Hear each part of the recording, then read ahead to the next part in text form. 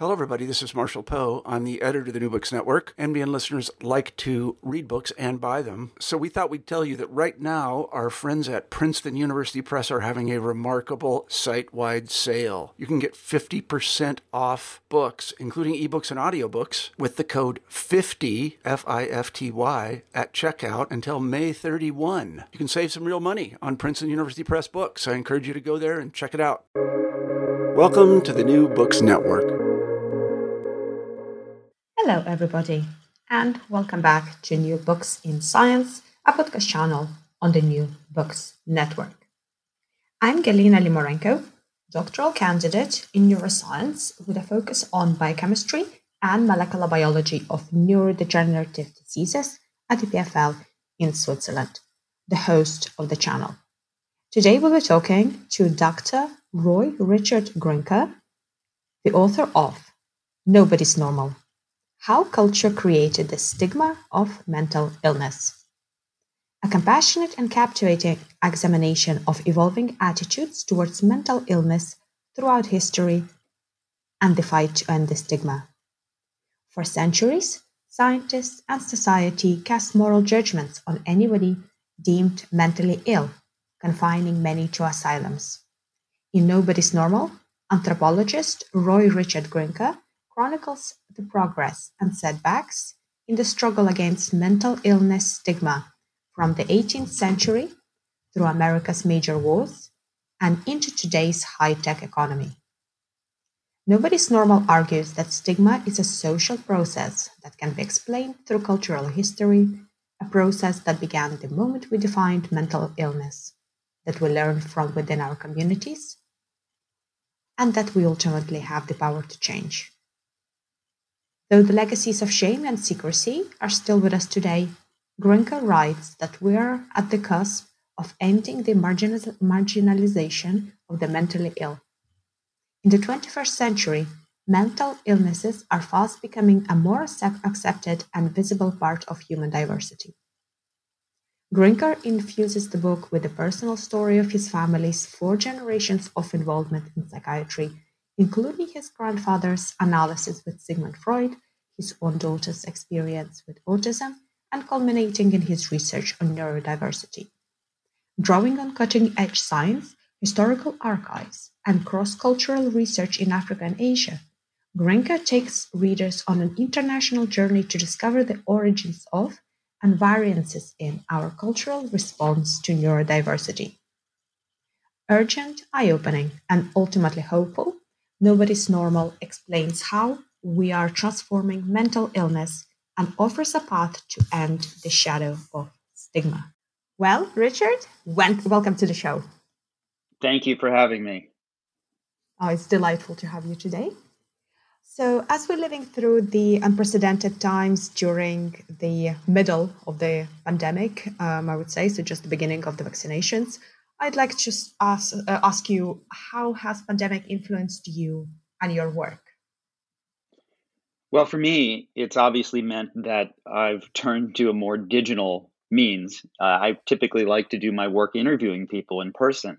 I want to see how they live. I like to travel to places throughout the world and see how they're living. That's been pretty tough. But fortunately, there are some people who I can talk to in other parts of the world that have access.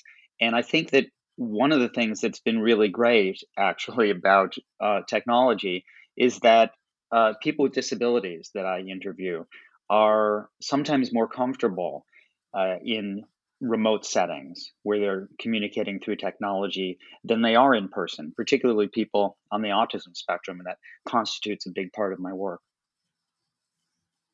Oh, yes, for sure. That's a really interesting point. Yeah, So, it's something that people with disabilities for decades, have been saying. Well, not for more than a couple decades, but they've been saying, look, let's have greater affordances and accommodations for remote work. And all those arguments were always shot down by managers who said, no, you have to come into work because nothing will work without you being here in person. But pretty much overnight with this pandemic, we realized that if you provide people with disabilities greater accommodations to work from home, they can be very successful. Exactly, and it's such a small thing to ask as well. It's really startling to me that it hasn't been applied before.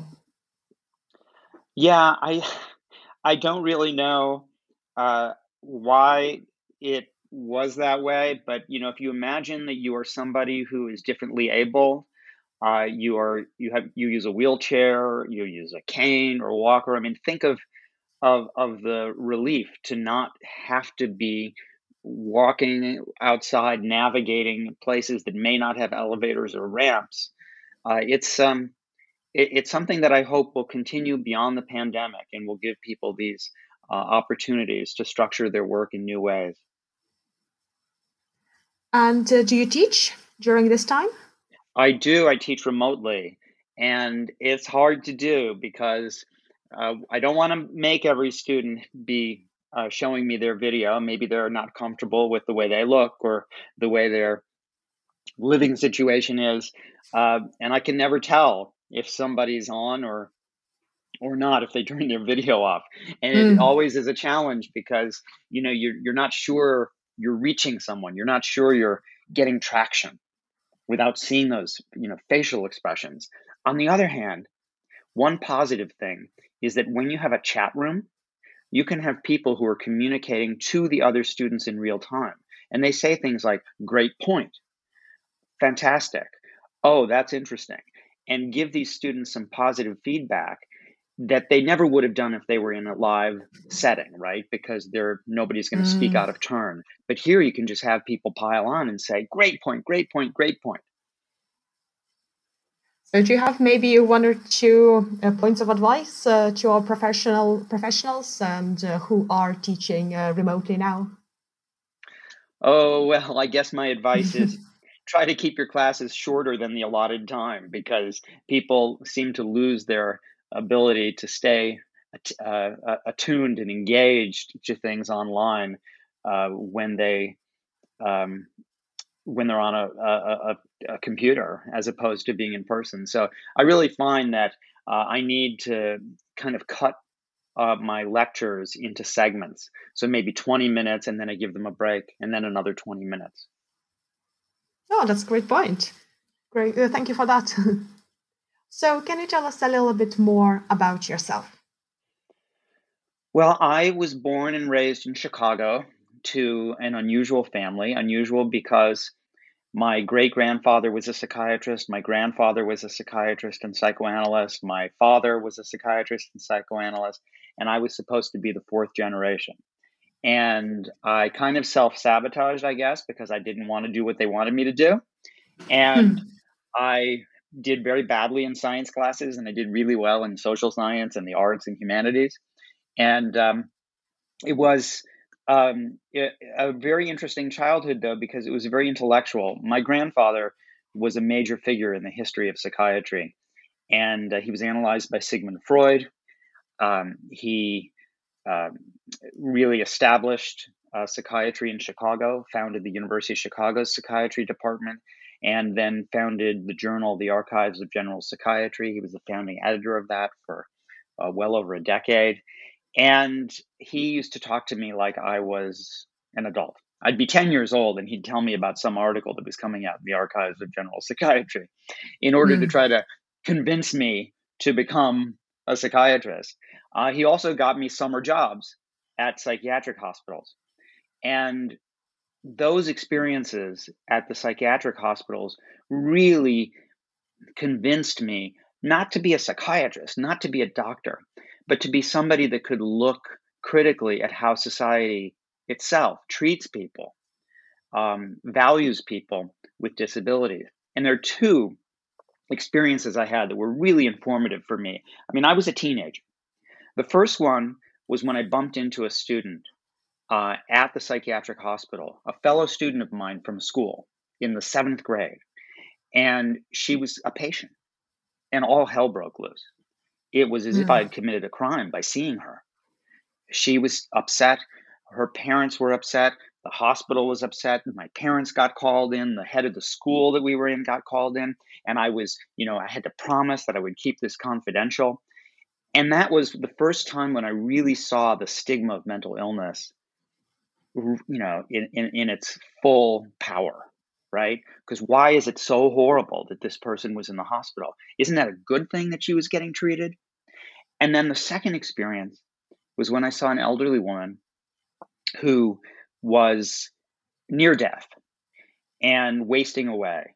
I don't know how I don't remember how big she was, how much she weighed, but she was emaciated and she couldn't even blink. She was so depressed.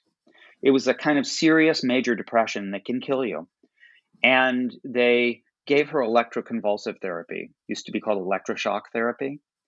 And I had Mhm. just seen the movie One Flew Over the Cuckoo's Nest. So I thought it was going to be this incredibly theatrical, or brutal therapy, but it wasn't. It was really calm and relaxed, and she had an anesthetic, and except for her big toe kind of moving a little bit, you didn't see anything. It was actually kind of disappointing to a high school student. But a few weeks later, I saw her again, and she was eating popcorn and watching TV and blinking, and electroconvulsive therapy saved her life. And so those two experiences at such a young age were really powerful. One, to understand the stigma of mental illness, and two, to see the power of a therapy for treatment resistant depression that is still so highly stigmatized that people think it's somehow torture. And yet it is the most effective therapy for treatment resistant depression and saves lives. So, how did you arrive to the choice of researching this topic or your interest in this topic from the perspective of anthropological science?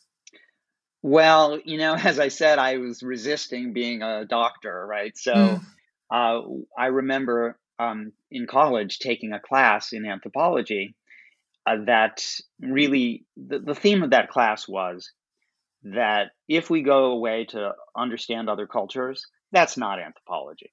That's only half of anthropology. Anthropology, my first professor always said, was to go away to understand other cultures, but then you have to return back to your home in order to see Mm. critically your own world in a new light. You have to have this shift of perspective. That's what anthropology offers, because we go and we see how people do things in other parts of the world, and we realize that the way we do things isn't the right or the only way, that culture has the power to change things. Not to make it sound too mundane, but it's sort of like, if you're European and you travel to the United States, all of a sudden you notice, wow, the cars are huge and the people are big and the streets are wide. Oh, And yeah. and then when you come back home to Europe, you say, "Oh my goodness, the streets are so narrow and the cars are so small." Because it's that shifting of perspective that allows you to see things that were there all along, right? But you didn't see it in that it wasn't, you weren't primed to objectify it in that way. And so for me, anthropology was a way to step outside of my own culture and look at it critically. And I realized I could actually study psychiatry and mental health, but from the perspective of somebody who is aware of how things are done differently in the world. Yes, and I think in your book actually has this very important feature that we are missing from many books on mental illnesses is this context that you actually put the mental illness discussion into. So we will discuss that a little bit in a little bit. So can you just maybe tell us, did you have any mentors that inspired you along the way or supported you? Well, I have to say my major mentor was my grandfather, right? He Mm. he would he would give me these little seminars um, every Saturday, most Saturdays. I lived across the street from him. It's very rare, at least in the United States, it's very rare to live across the street from your grandparent. And that was just wonderful because their door was always open to me.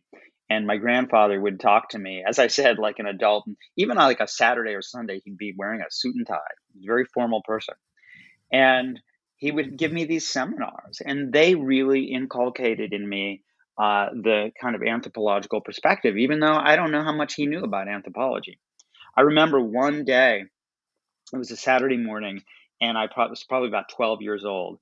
and he was talking about an article that was just about to be published in the journal that he edited. And it was an article about how a videotape of a man who was being treated for schizophrenia in the United States was circulated to dozens of American psychiatrists and dozens of British psychiatrists. And the overwhelming majority of the British psychiatrists watched the tape of this man who was being treated in the US for schizophrenia and gave that person a diagnosis based only on the video of bipolar disorder, or what was then called manic depressive illness. But the majority of American psychiatrists looked at the video of this person and said, that person has schizophrenia. And I remember my grandfather saying, you know, we don't think of British culture and American culture as being so different that they would have such a completely different way of looking at the same human being. In one country, they diagnose this person with a thought disorder. In the other country, they diagnose him with a mood disorder. How can that be? Now, I don't remember the answers to those questions, but that is the anthropological sensibility, that what we take to be truth and science and objectivity often is really what a group of people has agreed by consensus is their truth and objectivity. Interesting. And also from the biological perspective, I suppose, coming more from the basic sciences, I can also say that we sometimes get that even with the known molecular tests. It can differ between laboratories. And then, as you say, when it goes to the psychological sciences and psychiatry, it must be very confounded based on the culture. Yes. You know, it's something that is not, as you're saying, unique to psychiatry. If you are suffering from a biological condition, let's say you're suffering from cancer, that cancer will be interpreted in many different ways, depending on the society you live in. Your access to treatment varies based on your wealth or your geography, or your country's insurance system. Your experience of the treatment may vary because in one society you pray to a particular god, in another one you pray to Dr. Anthony Fauci. It depends on what your society and what your culture is. And none of that stuff is visible in a microscope, right? That's all experience.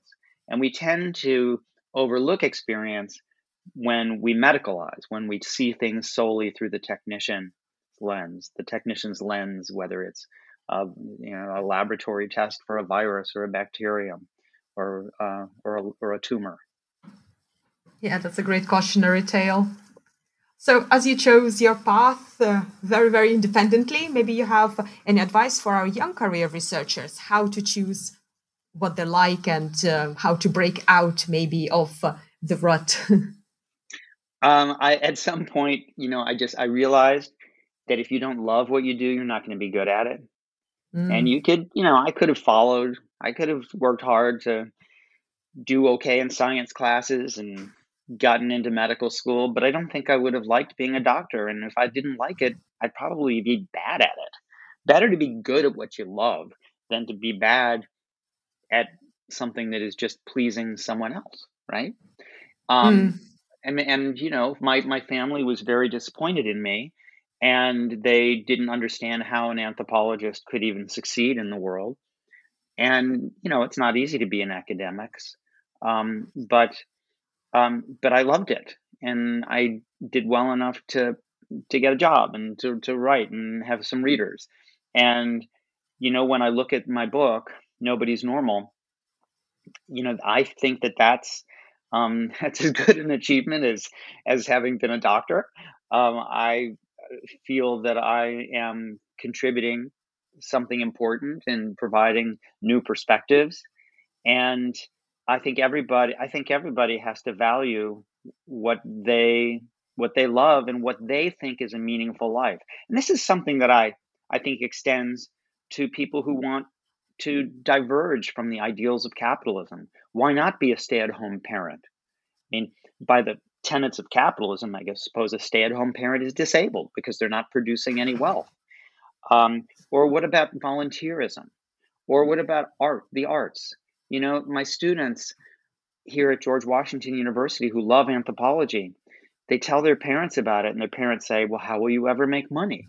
Well, money's important, but so is happiness and leading a meaningful life. And for many people with a disability, they are confronted often with this idea that they will never be good enough because, given their disability, they won't make as much money as some other people who don't have disabilities.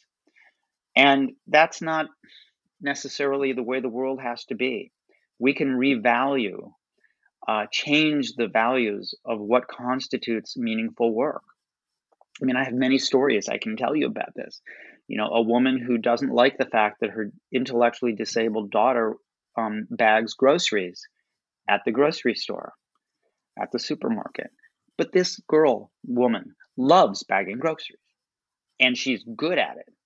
She likes the stability of the tasks, the repetitiveness. She likes the fact that the same customers come in frequently, so she knows them and she feels comfortable and protected there. And she's very proud of how well she packs the groceries so that they don't break, like eggs don't break and milk cartons don't spill. But her mother doesn't want her to do this job because her mother believes that it's somehow a low-value job. But people with intellectual disabilities may not be able to do every job. So why don't we value the jobs that they like and that they can do and which are vitally important? Oh, that's absolutely true, yeah. And especially that's something we've seen in the beginning of pandemic, where the airline pilots became Tesco drivers in UK. So they were really? driving groceries. I didn't know that. So it definitely shifted the perspective of the population, and I think that's really important. But yeah, but that's an excellent message, important to reiterate over and over, I think. I think so. Okay. I mean, when my daughter, who's 29, is autistic, and I remember once when she was doing a preliminary, like a trial run to work at a pharmacy, I went with her to go over her tasks and with her manager. And the manager said, so what do you do in the morning when you first get here? And my daughter said, the first thing I do when I get to work is I'm a cleaning lady. And that she used that phrase for whatever reason, because the first thing you were supposed to do is clean up.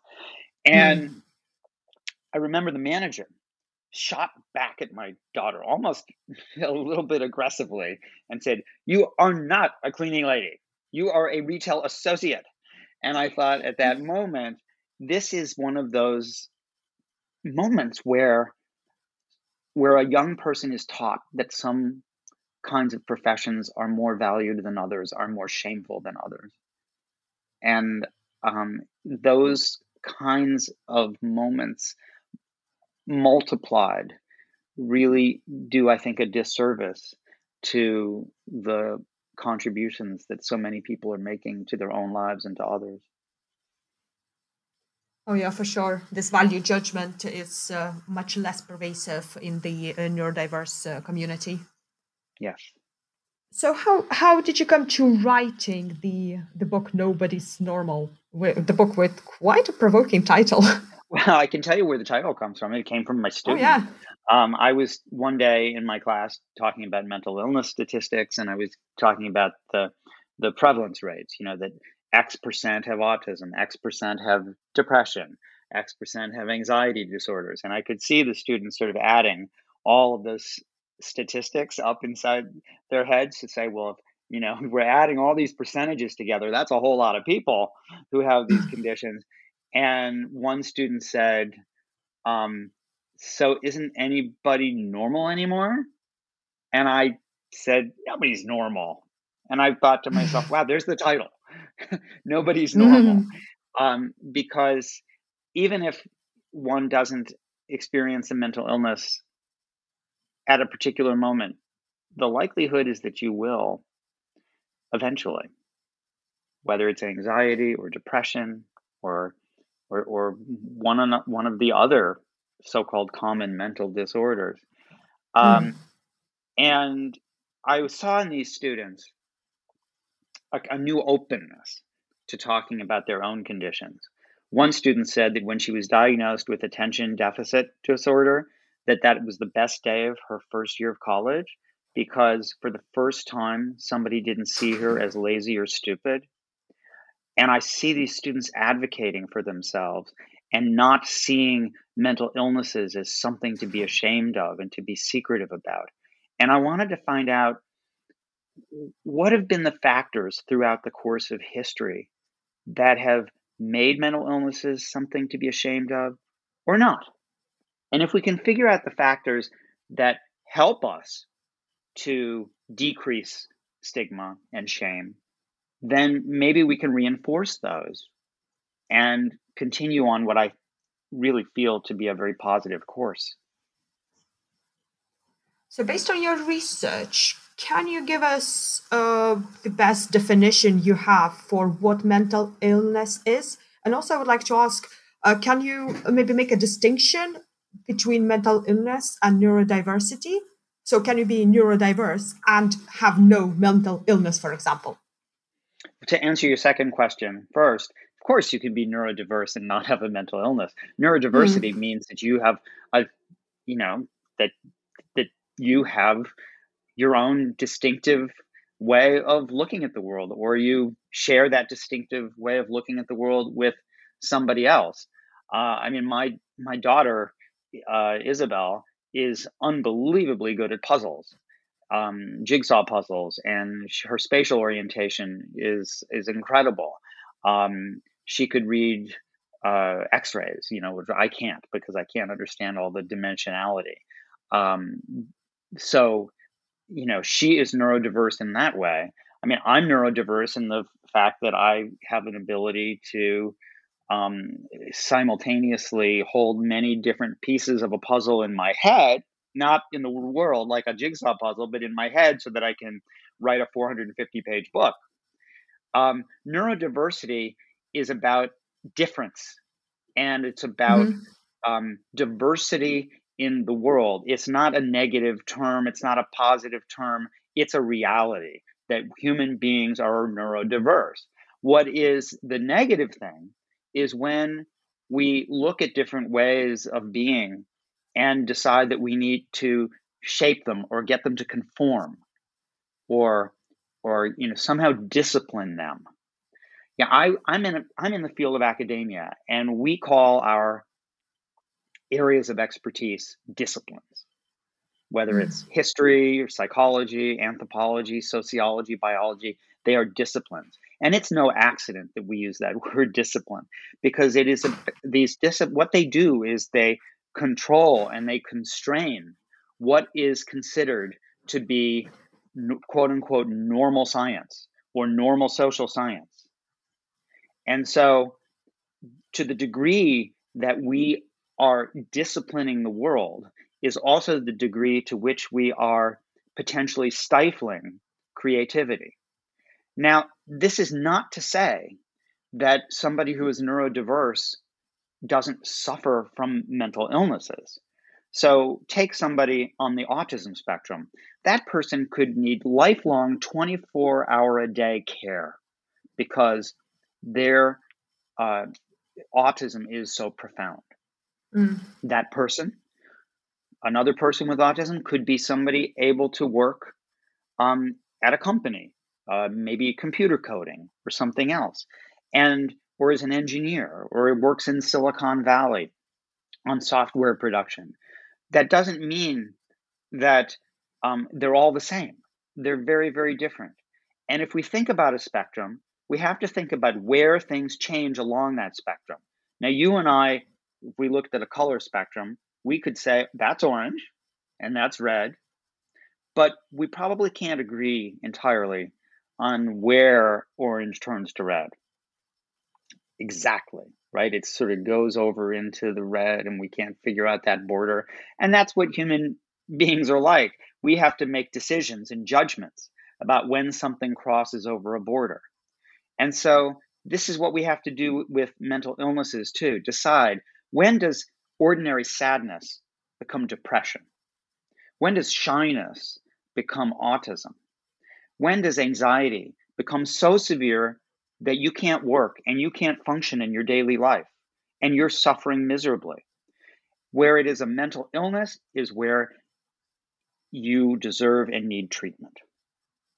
But So not mental everybody who's illness is sad. more like dichotomy rather than a spectrum as such. No, it is a spectrum. It is a spectrum.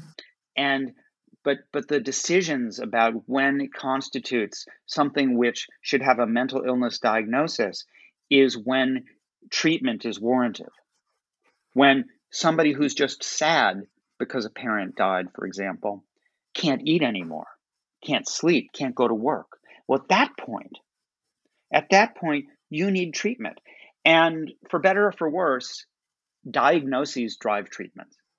You can't have a treatment, or there's no treatment is good if it's not going to help you, but you drive a treatment, you've got to have some kind of label or framework or diagnosis.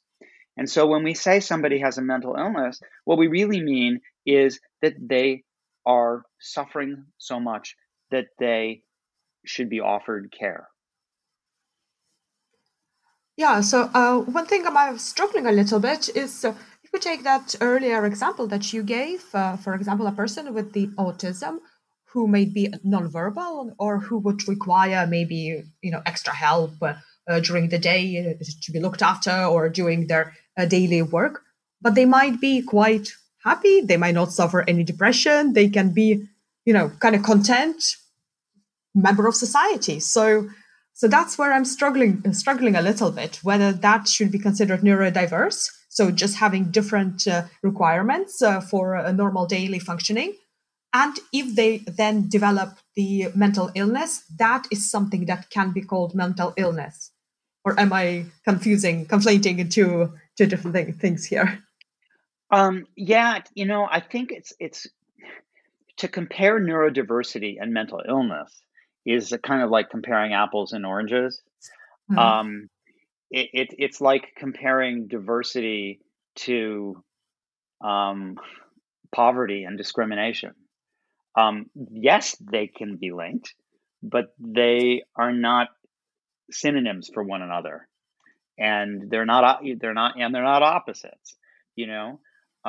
They are aspects of one another. Somebody who is neurodiverse is not immune from getting depression, is not immune from getting anxiety or anything else. But being neurodiverse in and of itself does not warrant a diagnosis unless a treatment or an intervention is needed. So, yes, take my daughter, for instance. She needed a lot of help to be able to go to school and be educated and to learn how to interact with people, and indeed how to learn to talk, how to learn to read and write. She needed a lot more care than others. And in order to do that, we had to have treatments for her and interventions, special education. But we couldn't get special education unless we had a framework that made sense to our society.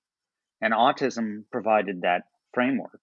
So she's both neurodiverse and somebody who warranted extra care. That makes sense.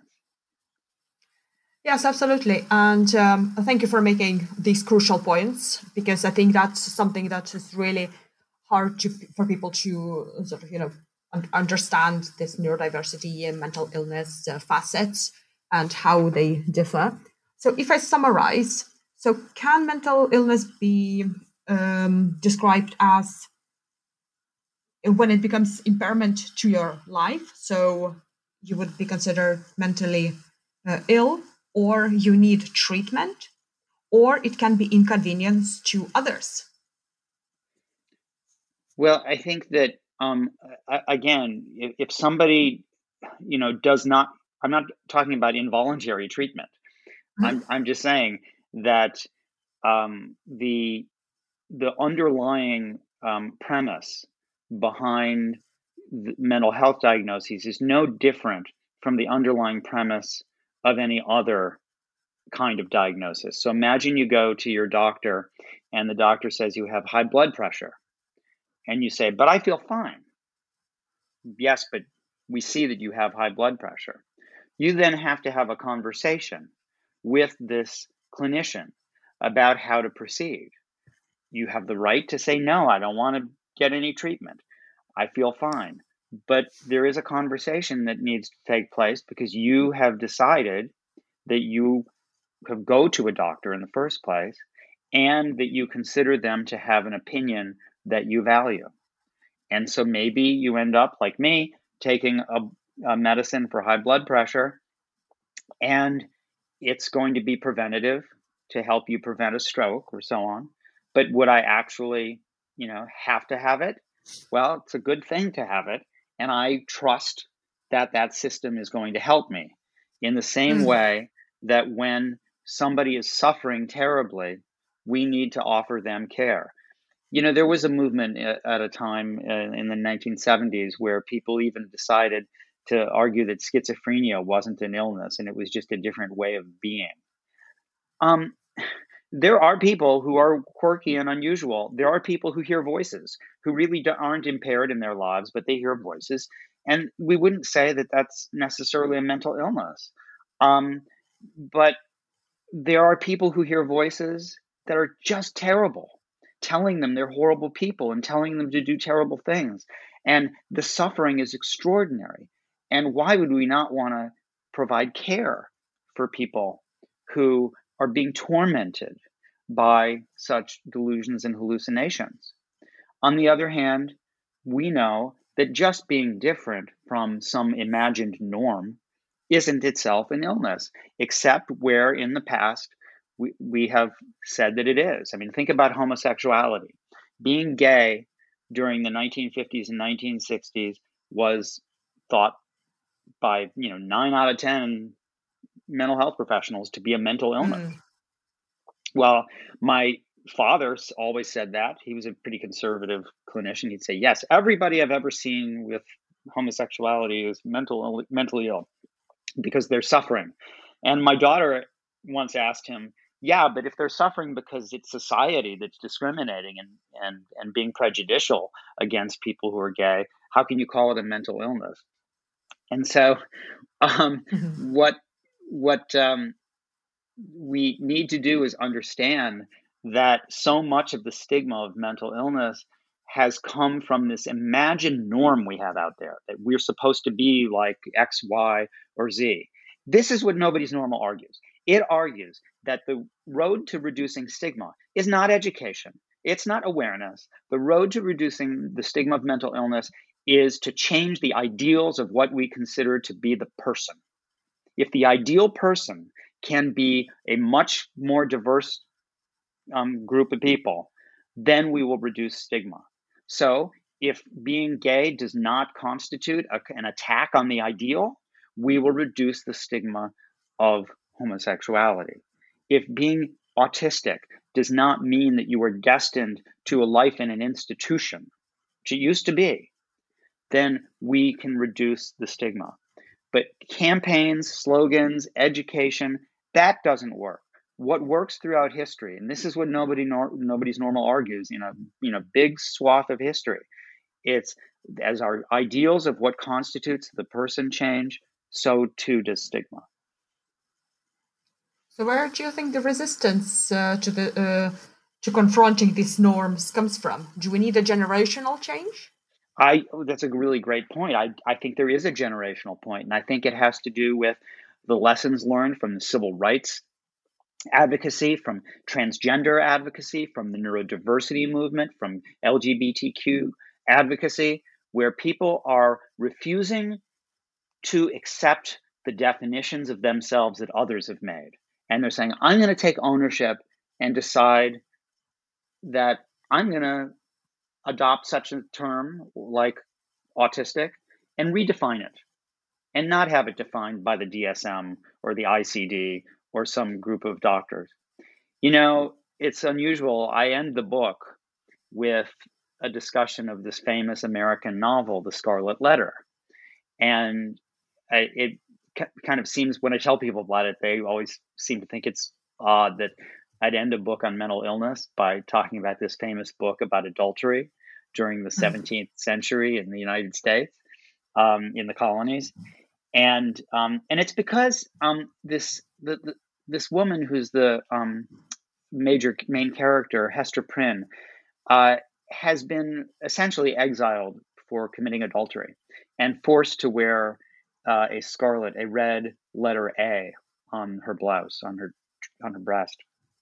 And after years of being away, she comes back to the village where she had been punished, and she's still wearing the letter A.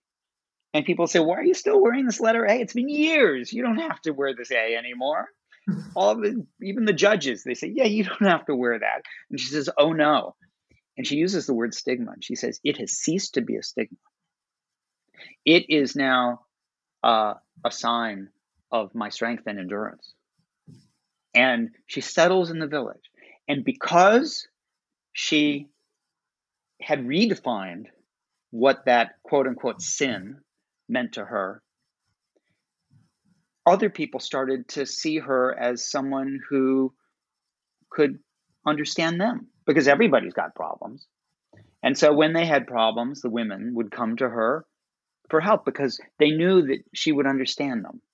It was like this letter A was some sort of ancient degree in clinical psychology. And by redefining the letter A for herself, it was like the LGBTQ folks who reclaim queer from the bigots, who redefine what transgender means, not as gender dysphoria, but as a gender affirming process. Or the people who take the word autism and reframe it in terms of neurodiversity. These are very positive developments. And I see this in this new generation of students. The student who comes up to me at the beginning of class and says, "I'm autistic. I don't make good eye contact, but I am paying attention and you should feel free to call on me." The student who stands in front of the lecture hall and says to the students on the first day of the semester, "I have Tourette's disorder. I might say something that startles you, or you might even find offensive." These are people who are advocating for themselves. And that, bringing it out in the open, framing it for an increasingly accommodating public, is really what is going to do the work of reducing stigma. Science isn't going to do it. It's culture. So were mental illnesses always accompanied by stigma? Yes, they were. Before the mid 1700s, roughly, in France, in Germany, and England, you really didn't have distinctly mental illnesses. So yeah, people were stigmatized for having all kinds of diseases, but they weren't construed as distinctly mental, right? The idea that you could separate a mental disorder from a disease of the body, that's something that's only a few hundred years old. And so the stigma of mental illness couldn't exist until mental illnesses existed. Just not to say that people weren't depressed or anxious or had schizophrenia 1,000 years ago. It's just that it wasn't construed as a distinctly mental illness. It was the possession by devil, wasn't it? Well, it could have been, but even Descartes, though he distinguished between the body and the mind, believed that the mind existed in the pineal gland of the brain. So, the idea that the body could be separated off into the mental and the physical, that's very recent, and we know it's also something that doesn't really hold up very well to science. There's a really interesting new field of epigenetics has been around a long time, but what's new is the epigenetics of trauma. And one of the things that scientists are starting to show is that you can actually pass on to your progeny, to your children, alterations in the enhancers and regulators of your genes. And those can change with experience, especially with trauma. Now, we all learned in school that Lamarck was wrong. You cannot acquire a characteristic in your life and then pass that on to your children. But epigenetics is showing that Lamarck wasn't completely wrong, because some of the changes that are at the epigenetic level around gene regulation can be passed on. And so, for example, we see the children and grandchildren of people who experienced the Dutch famine having higher rates of schizophrenia than those who did not live through that famine. We see that people who have traumatic and adverse childhood circumstances have children who also bear some of the symptoms of a traumatic past, even if they didn't experience it themselves. So, if you Mm. look at the epigenetic information, whether it's famine or other kinds of trauma, it doesn't make sense then, does it, to say that an illness is of the body or of the mind? It's both. Yeah, for sure. And also talking about more about environmental factors. So you've traveled a lot and spoke to many people in different countries. Do you have any patterns of the environment, so social structures that are more conducive to less mental illness or better management of it? It's a great question. Yeah, when I think of environment, because I'm an anthropologist, I'm really thinking like the social environment. Not I'm not thinking about the Mm. climate and things like that. One of the things that has repeatedly come up in a number of studies, and I've seen it myself in my own work, is that the prevalence of mental illnesses may not be terribly different across the world. That this prevalence rates are fairly static. Mm. um, the exactly what you said in your question, um, the the severity of it and the outcomes vary. So in certain non-industrialized locations in Nigeria and India, for example, scientists have found that people with schizophrenia sometimes, actually often, have better outcomes, that they marry or have work, or they have less frequent and less severe psychotic episodes than they Mm. do in, say, London or Washington, D.C. And no one knows exactly why this is, right? Because social environment is very hard to quantify and objectify. But the the sort of consensus view is that when you have greater social supports and less isolation and atomization in society, you have a greater possibility for inclusion into family and community life, and you have the greater possibility that you will be cared for, and sometimes even getting treatment. If you're living with family, the family may actually bring you to care. So, uh, in fact, the one thing that most clinicians, I think, can agree on in the world is that social supports are the one thing that do make a huge difference in outcomes. Now, when I go to a place like Namibia, Kalahari Desert, there's a little boy I met there who is non-speaking, autistic, doesn't have a diagnosis of autism, but I'm pretty sure Mm. he would have that diagnosis in the United States. And I remember asking his parents who was going to take care of him when they died, and they just didn't even understand my question. And they said, Mm. "Well, the whole village isn't going to die. You mean if the whole village died?" I mean, they didn't understand the question, because in their mind, there will always be somebody there to take care of their little boy. Yeah, interesting. So, if you imagine your perfect world, what would be sort of the social setting or, supportive setting? And will mental illness terms be part of it, or would you like to redefine it somehow? Well, and I guess in my perfect world, mental illness terms wouldn't be any more stigmatizing than anything else we have as a condition. But societies change, and societies are always going to find something to stigmatize. Uh, I think that this is something that's always going to be an ongoing struggle. But let's just take the word autism, which, when my daughter was diagnosed in 1994, was not very well understood, and the definition of it was fairly narrow. It didn't tend to include people who had seizure disorders, didn't tend to include people with intellectual disabilities. It was a fairly narrowly defined term. And um, and now autism is something that we understand as this big spectrum and not Mm. necessarily so devastating. I've looked at files from the 1950s and they say this child's speech is difficult and is socially awkward. He must go to an institution to preserve the honor and prestige of the family.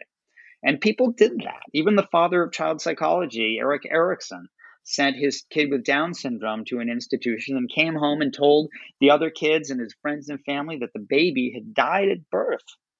And they didn't even know they had a brother, these kids, until Mm. their brother died at the age of 21. And so um, when we look at the way autism is today, we see that it is just not something that people freak out about. So I tell the story in Nobody's Normal of my daughter giving a graduation speech to 3,000 people near the White House in Washington, D.C. Oh, wow. And it was a graduation speech.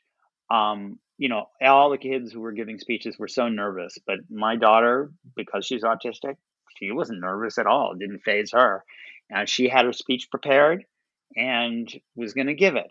And when she started to give the speech, and she was the first time, by the way, anybody with a disability in this high school had given a speech.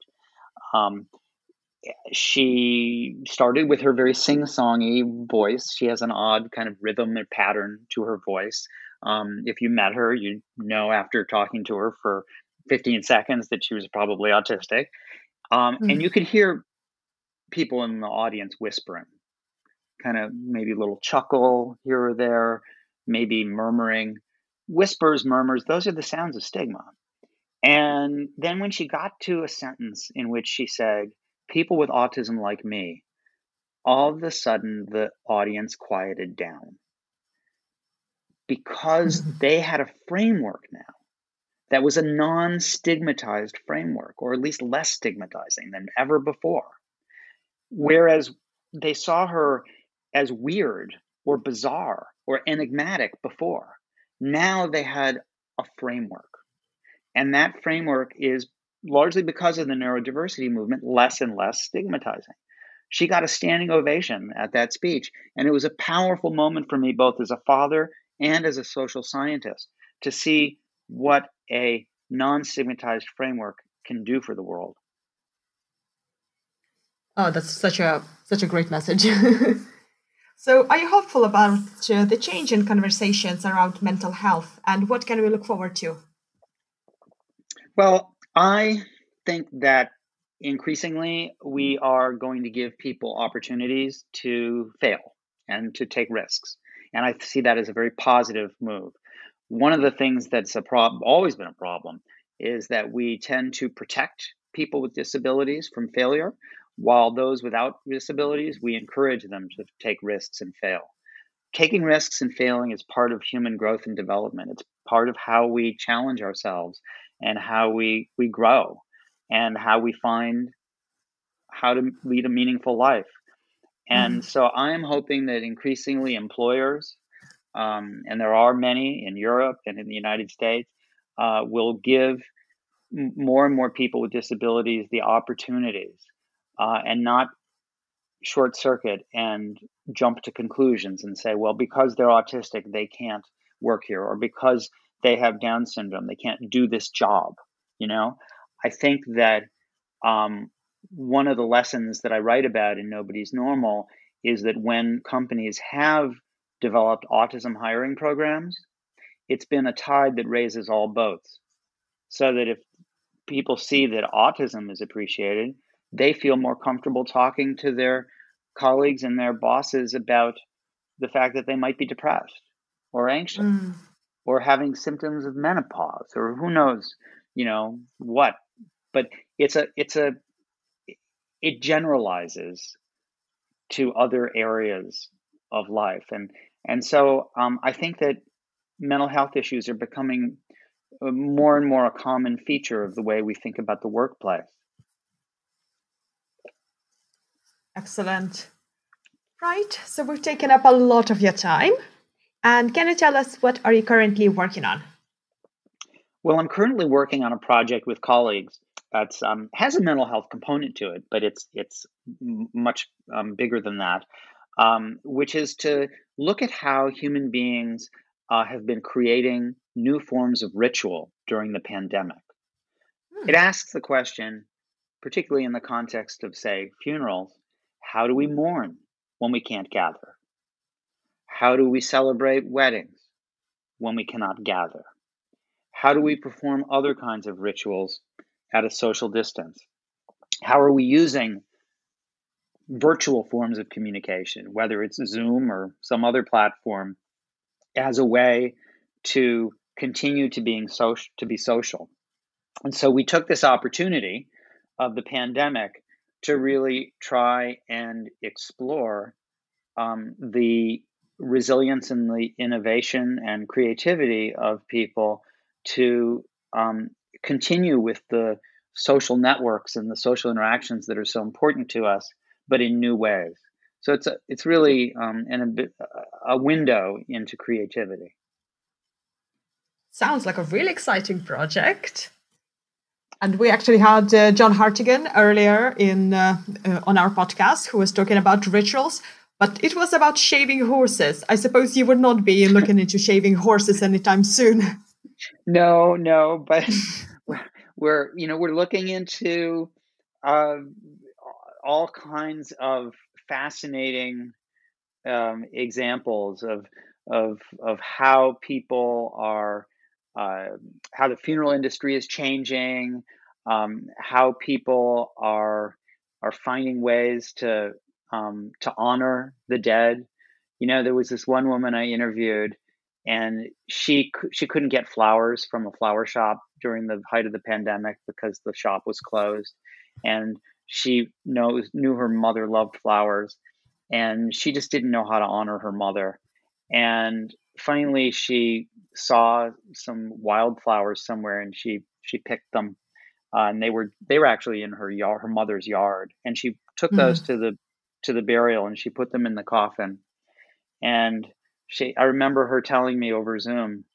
I don't know where the quote came from, but she seems to think it came from somewhere. She said, "It's like they say, when everything is stripped away, sometimes what you have left is all you need." And it's very moving to see how people are making their way through this world in the absence of what they're used to. Oh, looking forward to that project. So hopefully if it culminates in a book, you can come and talk to us about it. That would be great. So where can our listeners find more information about your work, but also the book? Well, Nobody's Normal is available, on any site. I know that it's just come out, in the United States, so some of the translations haven't yet appeared, but it will be translated into Chinese, Korean, Turkish, Polish, Russian, Brazilian Portuguese, among other languages. But it's published by W.W. Norton Press, and it's available as a Kindle, as an audiobook in English, and as a $17 US book on Amazon and other places like that. So it's easy to find. Nobody's Normal: How Culture Created the Stigma of Mental Illness. Great. Well, thank you so much for joining us today. Well, thank you for having me. I appreciate the opportunity.